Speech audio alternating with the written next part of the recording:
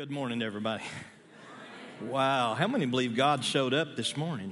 Amen. Wow. Just give me a second to catch my breath. Wow, what an incredible opportunity to be in the presence of the Lord here and to be at Celebration. How many believe that God is up to something very different and very powerful right now? And how many of you want to be right in the middle of what God's doing? Amen. Like not off to the side, right in the middle. And it's a great joy and a privilege to be here and to have a few minutes with you today and to just have an opportunity to get a little better acquainted. And it was great. We had a great time last night with Frankie and Allie, and I am delighted to have my lovely wife with me. Kath, stand and smile at everybody. Would you do that?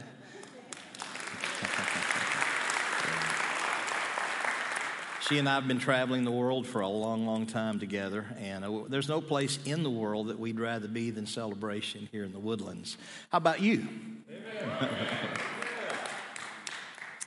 You know, when I was preparing for my remarks today, I always seek God as to the direction, sense of what He wants me to talk about. I think we can sermonize. You know, I've got a computer full of messages and a box full back in my office, couple boxes actually.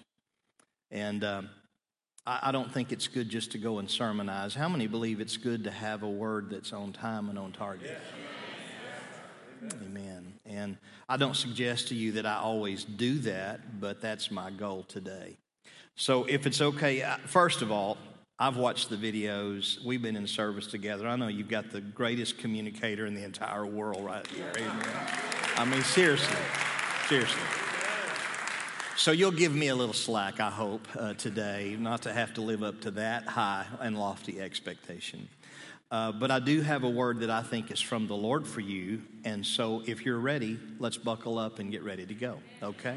I want to share a message that I have entitled, and I think it was so apropos for where the church is right now, a message that I've entitled, A Miracle in the Margin. A Miracle in the Margin. And hopefully over the next couple of minutes, you'll get a sense of what I think the Lord wants to communicate to you all in this church. And I believe that it's a bit of context. You know, when God does something new and perhaps different for some of us, sometimes it's different for us because of where we are in the time and season we're in, but it's not so different from what God has always done. And so I know that this is something God is doing in this season. I hesitate to call it a revival that you're experiencing, but it is something fresh. Can I get a fresh amen? Amen. It's something fresh. And so let's think about this for a few moments. A miracle in the margin. Have you ever had moments, perhaps you have, I have, where you were going through something and you thought, God, where are you at in all of that? Or maybe you're going through something right now where you're thinking, God, I'm looking for you. And we identify with that passage of Scripture where Paul says we are feeling for you in the dark. It's like we're groping around.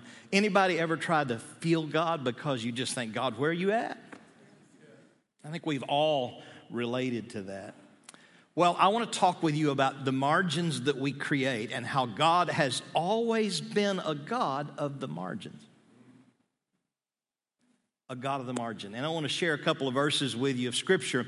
If you'll look in Revelation chapter 3, verse 20, it's going to be on the screens, or you can look in your Bible. If you have your device, you'll need a digital device because you might not could read it in your Bible if it was in your lap. But let's look at Revelation chapter 3, verse 20. Behold, Jesus speaking, behold, I stand at the door and knock.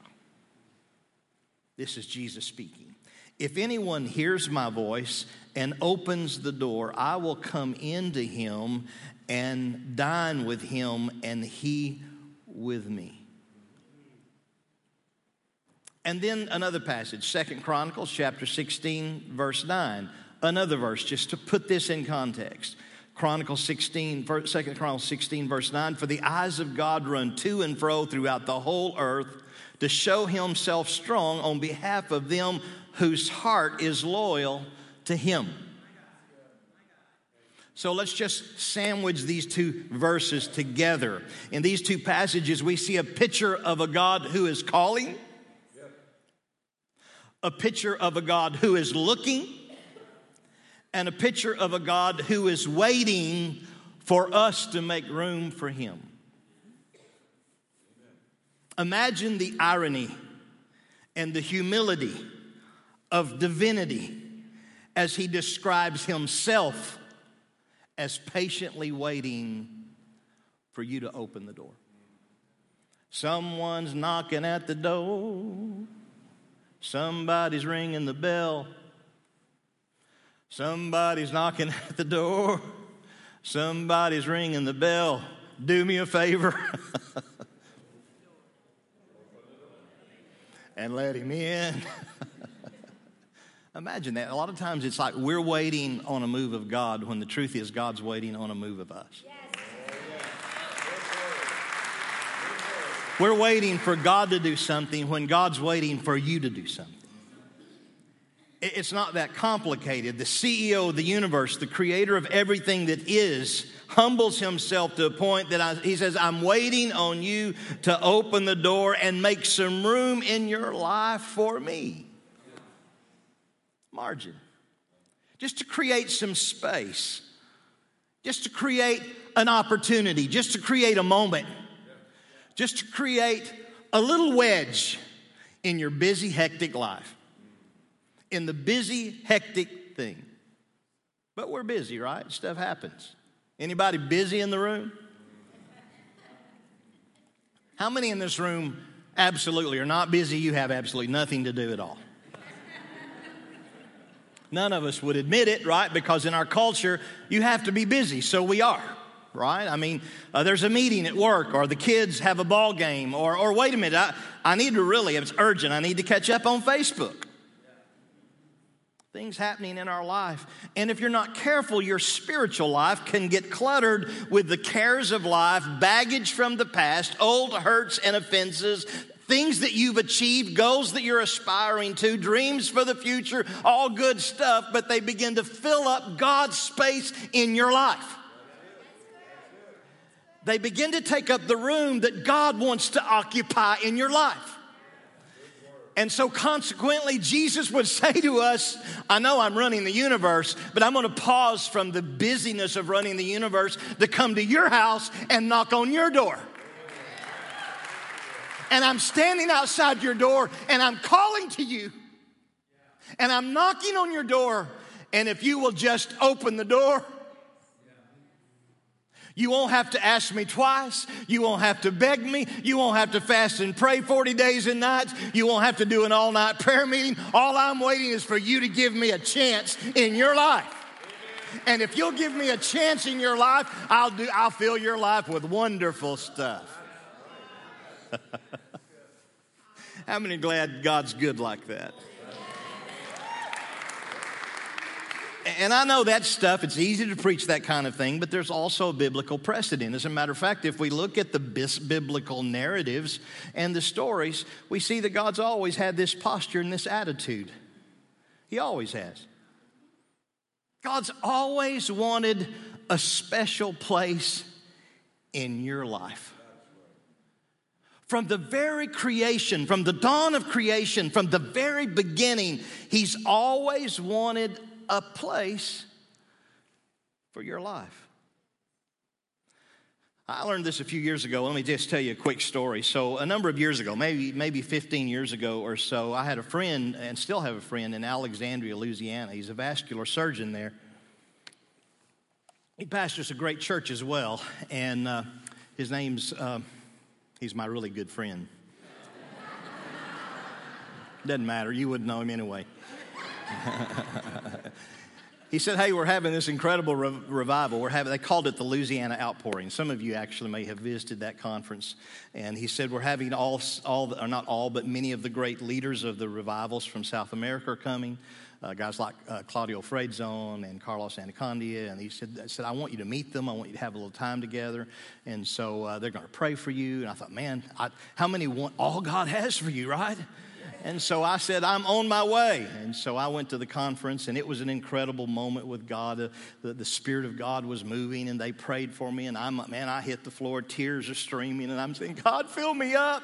Fill me up. God, I want everything. Have you ever had a moment with God where God corrects you right in the middle of an experience? It's like tears are flowing, you're pleading for more of God, more of God, more of God. And right in the middle of your pleading, this is what the Lord said to me. Honestly, I'm saying, God, fill me up. And I'm laying on the floor. They're all gathered around, tears are streaming. The Lord spoke to me and said, Philip, all these years you've been walking with me, all you've been asking for is more to fill you up. Here's what the Lord said. God said, you're full of it. Now, I don't even know what the it was that he was talking about me being full of, to be quite honest with you. And I didn't even know God would use that vernacular. But instantly my tears of pleading went from like that to like, what did I do, God? I thought this is what I'm supposed to do. And the Lord gave me one of the greatest revelations of my life. He said, you don't understand how the kingdom works. He said, let's make a deal, you and I, from this day forward. I'm laying on the floor, the Lord's speaking to me. Let's make a deal from this day forward. I said, okay, God. He said, you make it your job to stay empty, and I'll make it my job to fill you up, and you'll never have to ask again. Make it your job to stay empty, and I'll make it my job to keep you full, and you'll never have to ask again. And then I went home and began to read about it in the scripture, and I realized that he is the fullness of him who fills all in all. That that he fills empty spaces. It's part of the nature, part of the character of God is to fill vacuums. It's like when you break a vacuum that's sealed, you hear the air rushing in. You don't have to plead with oxygen to fill the space. All you have to do is break the seal and open it up, and the air, because it's the nature of air, fills that space, and it floods into that space that you create. That's how it is with God. When you open your heart just for a moment, when you break the seal on your life just for a moment, you don't have to beg God to fill you up because he's been waiting. Yes,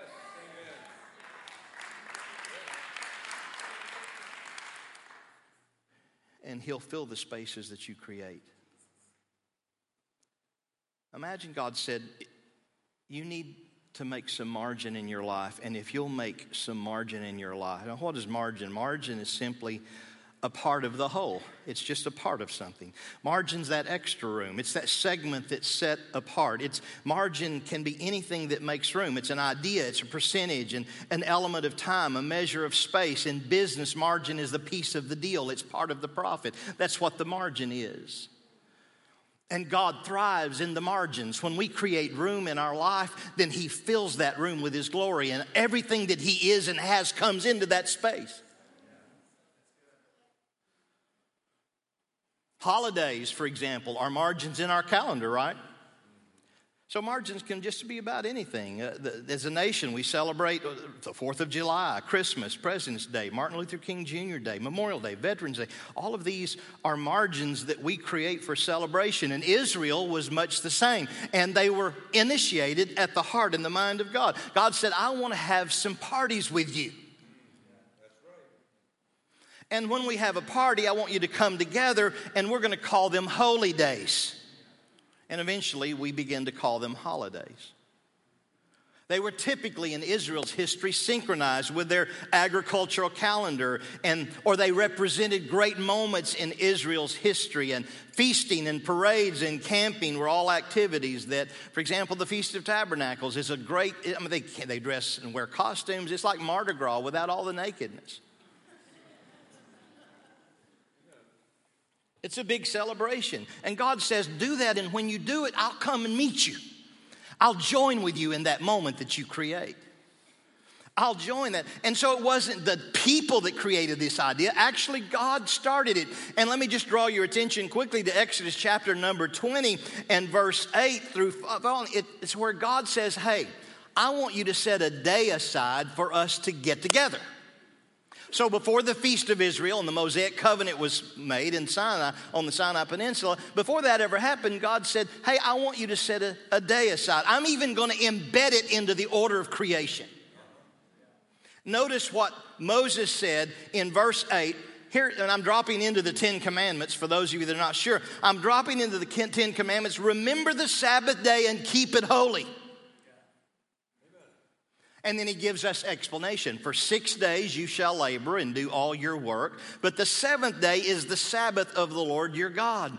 In it you shall do no work, nor your son, nor daughters, nor male servants or female servants, nor cattle, nor the stranger. In other words, everything comes to a halt. Everything stops. God says, I want 1 day a week, I want for you to put the brakes on and everything stop, because I want you to learn something about my nature and my character, and I want you to learn to trust me at a higher and deeper level. And then he gives us another word of explanation. For he said, 6 days the Lord made the heavens and the earth, the sea and all that is in them, and rested on the seventh day. Therefore, would you say this with me? The Lord blessed the Sabbath day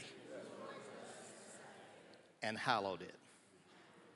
Do you think it's a big deal if one of the big 10 is about setting aside a time for you and God? Think about that for a minute. Do you think it's a big deal if one of the big 10 is God's heart to have a spot and a moment in your calendar for you to have a time with God? Look at your neighbor and say, make time for God. Oh, but I want to get my degree in theology. I want to get, and all that stuff's good. Or I've got to be in all these small groups. I've got to do. No, I'm not adding anything to the list. All I'm saying today is God's message is make time for God. Make time for God. The message of the Sabbath, listen, the message of the Sabbath is with God there is a place with Him and in Him where you cannot work and earn anything. Well, that's hard for us because we want to earn our keep, right? We want to carry our load. We want to carry our weight. But God says, that's good. 6 days, do that. Go and make $1 billion. Feed your family. Take care. Be prosperous. But 1 day, give to me one. And it's bigger than a day. Look at your neighbor and say, it's bigger than a day. It's just the illustration of a day. What God's saying is, give me some time. And if you'll give me some time where you're not trying to be something and not trying to accomplish something and not trying to earn something, if you'll just come into that time that you create with me, then I'll bring everything we need and the party will be on me.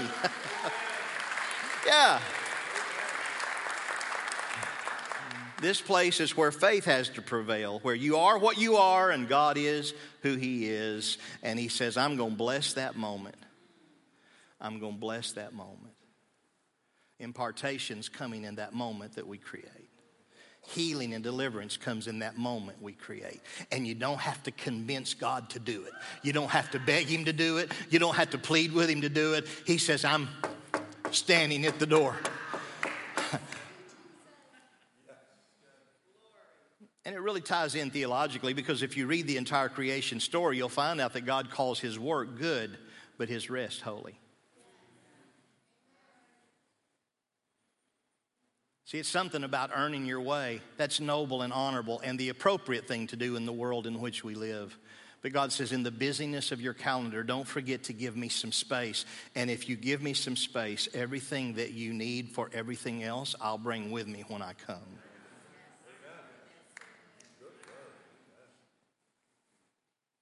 But then God took a step beyond that. This is the first illustration we see of God saying, give some time for me. But it wasn't just time God wanted. God said, I want some space in your life too.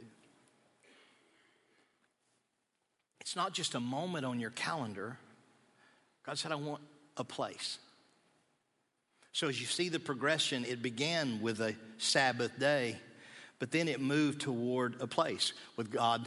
With Adam and Eve, God planted a garden and put them in this whole world. God said, I'm going to make a garden, and in that garden, I'm going to command my blessing, and I'm going to put you in charge of that garden moment. It was ultimately God saying, I want a place. And then as Israel was liberated from Egyptian bondage and then went out into the wilderness, and they had this weird kind of religious relationship with God, right? Where God's up on the mountain, and it's a place of beautiful pixie dust and rainbows and and thunderings and lightnings and all that. And then there's where the people live, down in the junk of life, down in the mess. Anybody ever had that thought with God? God, I know that you're there. I can see your effect. I can see you up in the heights of the mountain. It's beautiful and wonder. But man,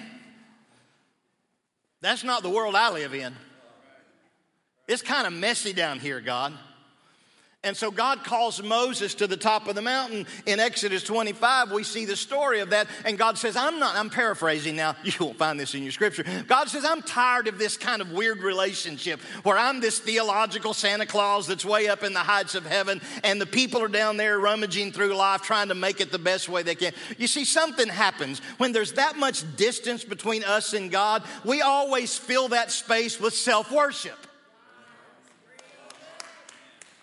We tend to fill that space that is reserved for God with idolatry, where we worship ourselves at the altar of our personal preferences. They had a theology of God, but it was built around this separation and isolation kind of mindset that religion will often do. It will paint a picture of a God that exists but lives far away. From a distance. God doesn't want that relationship with you. He doesn't want to be far away. And so what did he tell Moses? He said, let them make a sanctuary. He said, Moses, if you'll build me a space down there, I'll come off this mountain and I'll come right down into the middle of their mess. And I'll move my residence from 1,010 Glory Avenue, and I'll change my address right in the middle of the struggles and heartaches and brokenness and suffering of my people. And I will be within arm's reach of them because it's always been my desire. I don't want just a day. I don't want just a day. I want a place where heaven and earth can intersect. I want a place where the glory of the heights of my presence can intersect the difficult challenges of life.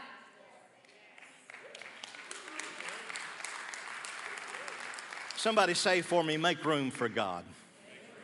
So he said, build me a house, make some room, make a place. So the tabernacle was a margin for God to occupy among men. And God said, if you make me a place and some space, I'll come off this mountain into the middle of your suffering. The people were so hungry for that.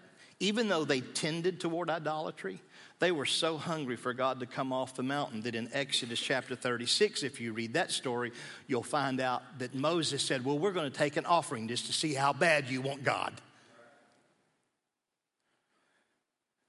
And Pastor Frankie, the scripture says they gave with all their heart. I'm not sure I understand what that means, to give with all of my heart. But they gave so much gold and silver and materials that Moses had to stop them. And he said, oh, imagine that service. Folks, we're going to stop this offering halfway. We're just going to stop right there because you've given way, way too much. And the people demonstrated how badly they wanted the presence of God. Let me ask you today, and I know the answer to this question because of what God's doing here. You want an encounter with God? Make some room. Open your heart. You need a financial breakthrough? Give your way. Make some room in your bank account. Make some margin in your bank account for a God moment. I need a better amen than that because that's true right there. Amen. That right there is true. Did you know when we came back from that conference where the Lord said, you make it your business to stay empty and I'll make it my business to keep you full, I called a financial meeting with our ministry. And Kath probably remembers this. In those days, she was keeping books. I said, bring the checkbook. She always gets nervous when I call a meeting and ask her to bring the checkbook. It's true. At that time, we probably had $2,000 in the bank. Our annual budget in those days was less than $30,000. Just getting started. And I said, I heard from the Lord, and the Lord spoke to me and said at this conference that we're to make room for him, and that if I would make it my job to stay empty, he would make it his job to keep us full, and I'd never have to ask again. I said, how much is in the account? I think it was about $2,000. She said, about $2,000. I said, let's write a check. I'm going to take the next year, and I'm going to do everything in my power to bankrupt Destiny Ministries. And we gave it all away. That year, our budget went from about $30,000 to $86,000. The next year to $186,000. The next year to $280,000. Are y'all in the room? That's been, I think, 17 years ago. We've never had a year that it wasn't going this way since those days.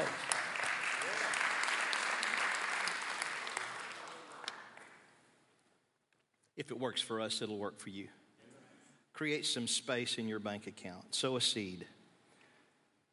You need a miracle? Take a step of faith. Pastor led us through that powerful moment. In 2 Kings chapter 4, we see this story unfold in the life of a notable woman. And if the praise team could come just for a moment. We see it in the life of a notable woman. It was a woman who was seeing and watching the prophet pass her house. Elisha the prophet. And she went to her husband and she said, I see something in this man's life that I'd like to have in our house. And she tells her husband, she says, can we build a space for that? Can we build a room for that? There's something about that prophet when he comes by. There's an anointing that he carries in his life. He's a holy. She says he is a holy. I perceive that he is a holy man of God. And she said, hey, hon, how would you feel about us making some room in our house for some of that holiness? So she built a room and furnished it. Many of you know the story. Little, she built a space for God. Miracles began to happen. This woman who apparently had been barren or unable to bear a child, after all this effort, the prophet looks to his servant Gehazi and said, what can you do for a woman like that? And he says, well, I've looked around the farm and I don't see a son. He said, call the woman. How comfortable was the prophet in the provision of God? I'll tell you, honestly, I occasionally have been used prophetically in moments, but I don't often prophesy babies. I'll just tell you the truth about it. Elisha said, call the woman. When she comes into the room, he said, about this time next year, you're going to embrace a son. And it ticks the woman off. She said, don't you say that again. We don't know what's the story, the backstory, but apparently he touched the deepest longings of her heart in just a moment. I didn't do this to get anything from you. I just wanted what was in you in my house. And here you are, toying with my heart. I opened this place to you, and here you are, probing the depths of my soul. Nothing else is said. But in a year, that woman has a baby. After the child begins to grow, stand with me, would you? After that child begins to grow,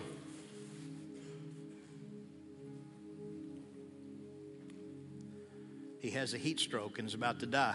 And because she's been there before, she knows that there is a place. Somebody say there is a place. Actually, it's a person. But see, that's the progression. It's more from, it begins with a day, and then it becomes a place. And then ultimately, God, as he leads you into the depths of his relationship with you, it always lands with a person. Mark a day on your calendar. I'll meet you there. Oh, wait a minute. God says, I've got an even better idea. Let's create a spot for that. I want to have this environment. And if you'll create it, I'll make it holy. And then, oh, wait a minute. But maybe it will evolve from a moment to a place to a person. So cutting a long story down real short, when when that boy gets sick and dies, she knows where to go, and she goes to get that prophet. And you know the story. The child is raised from the dead. You see, when we're talking about making margin, so we can understand that God begins with, give me a moment, then let's create a space. But God never intended to only sanctify and make holy inanimate objects or moments on the calendar. John said, in the beginning was the Word, and the Word was with God, and the Word was God. And then in verse 14, and he said, and this Word tabernacled among us, and we beheld the glory as of the only begotten of the Son, the Father, full of grace and glory.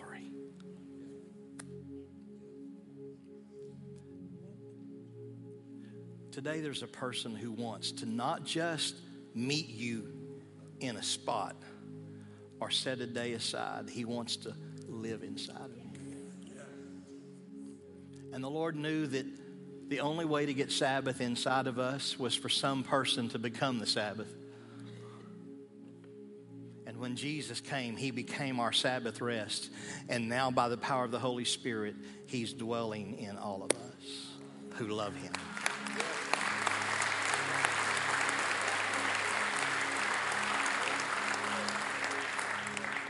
What is God doing at Celebration? You're seeing the progression. I feel the Lord saying to you, give me a moment. Sanctify a place. And everything that I am and everything that I do, everything that's natural for me, though it may feel foreign to you, I'll do. Somebody's knocking at the door. Somebody's ringing the bell. Somebody's knocking at the door. Somebody's ringing the bell. Do me a favor. Open the door and let them in.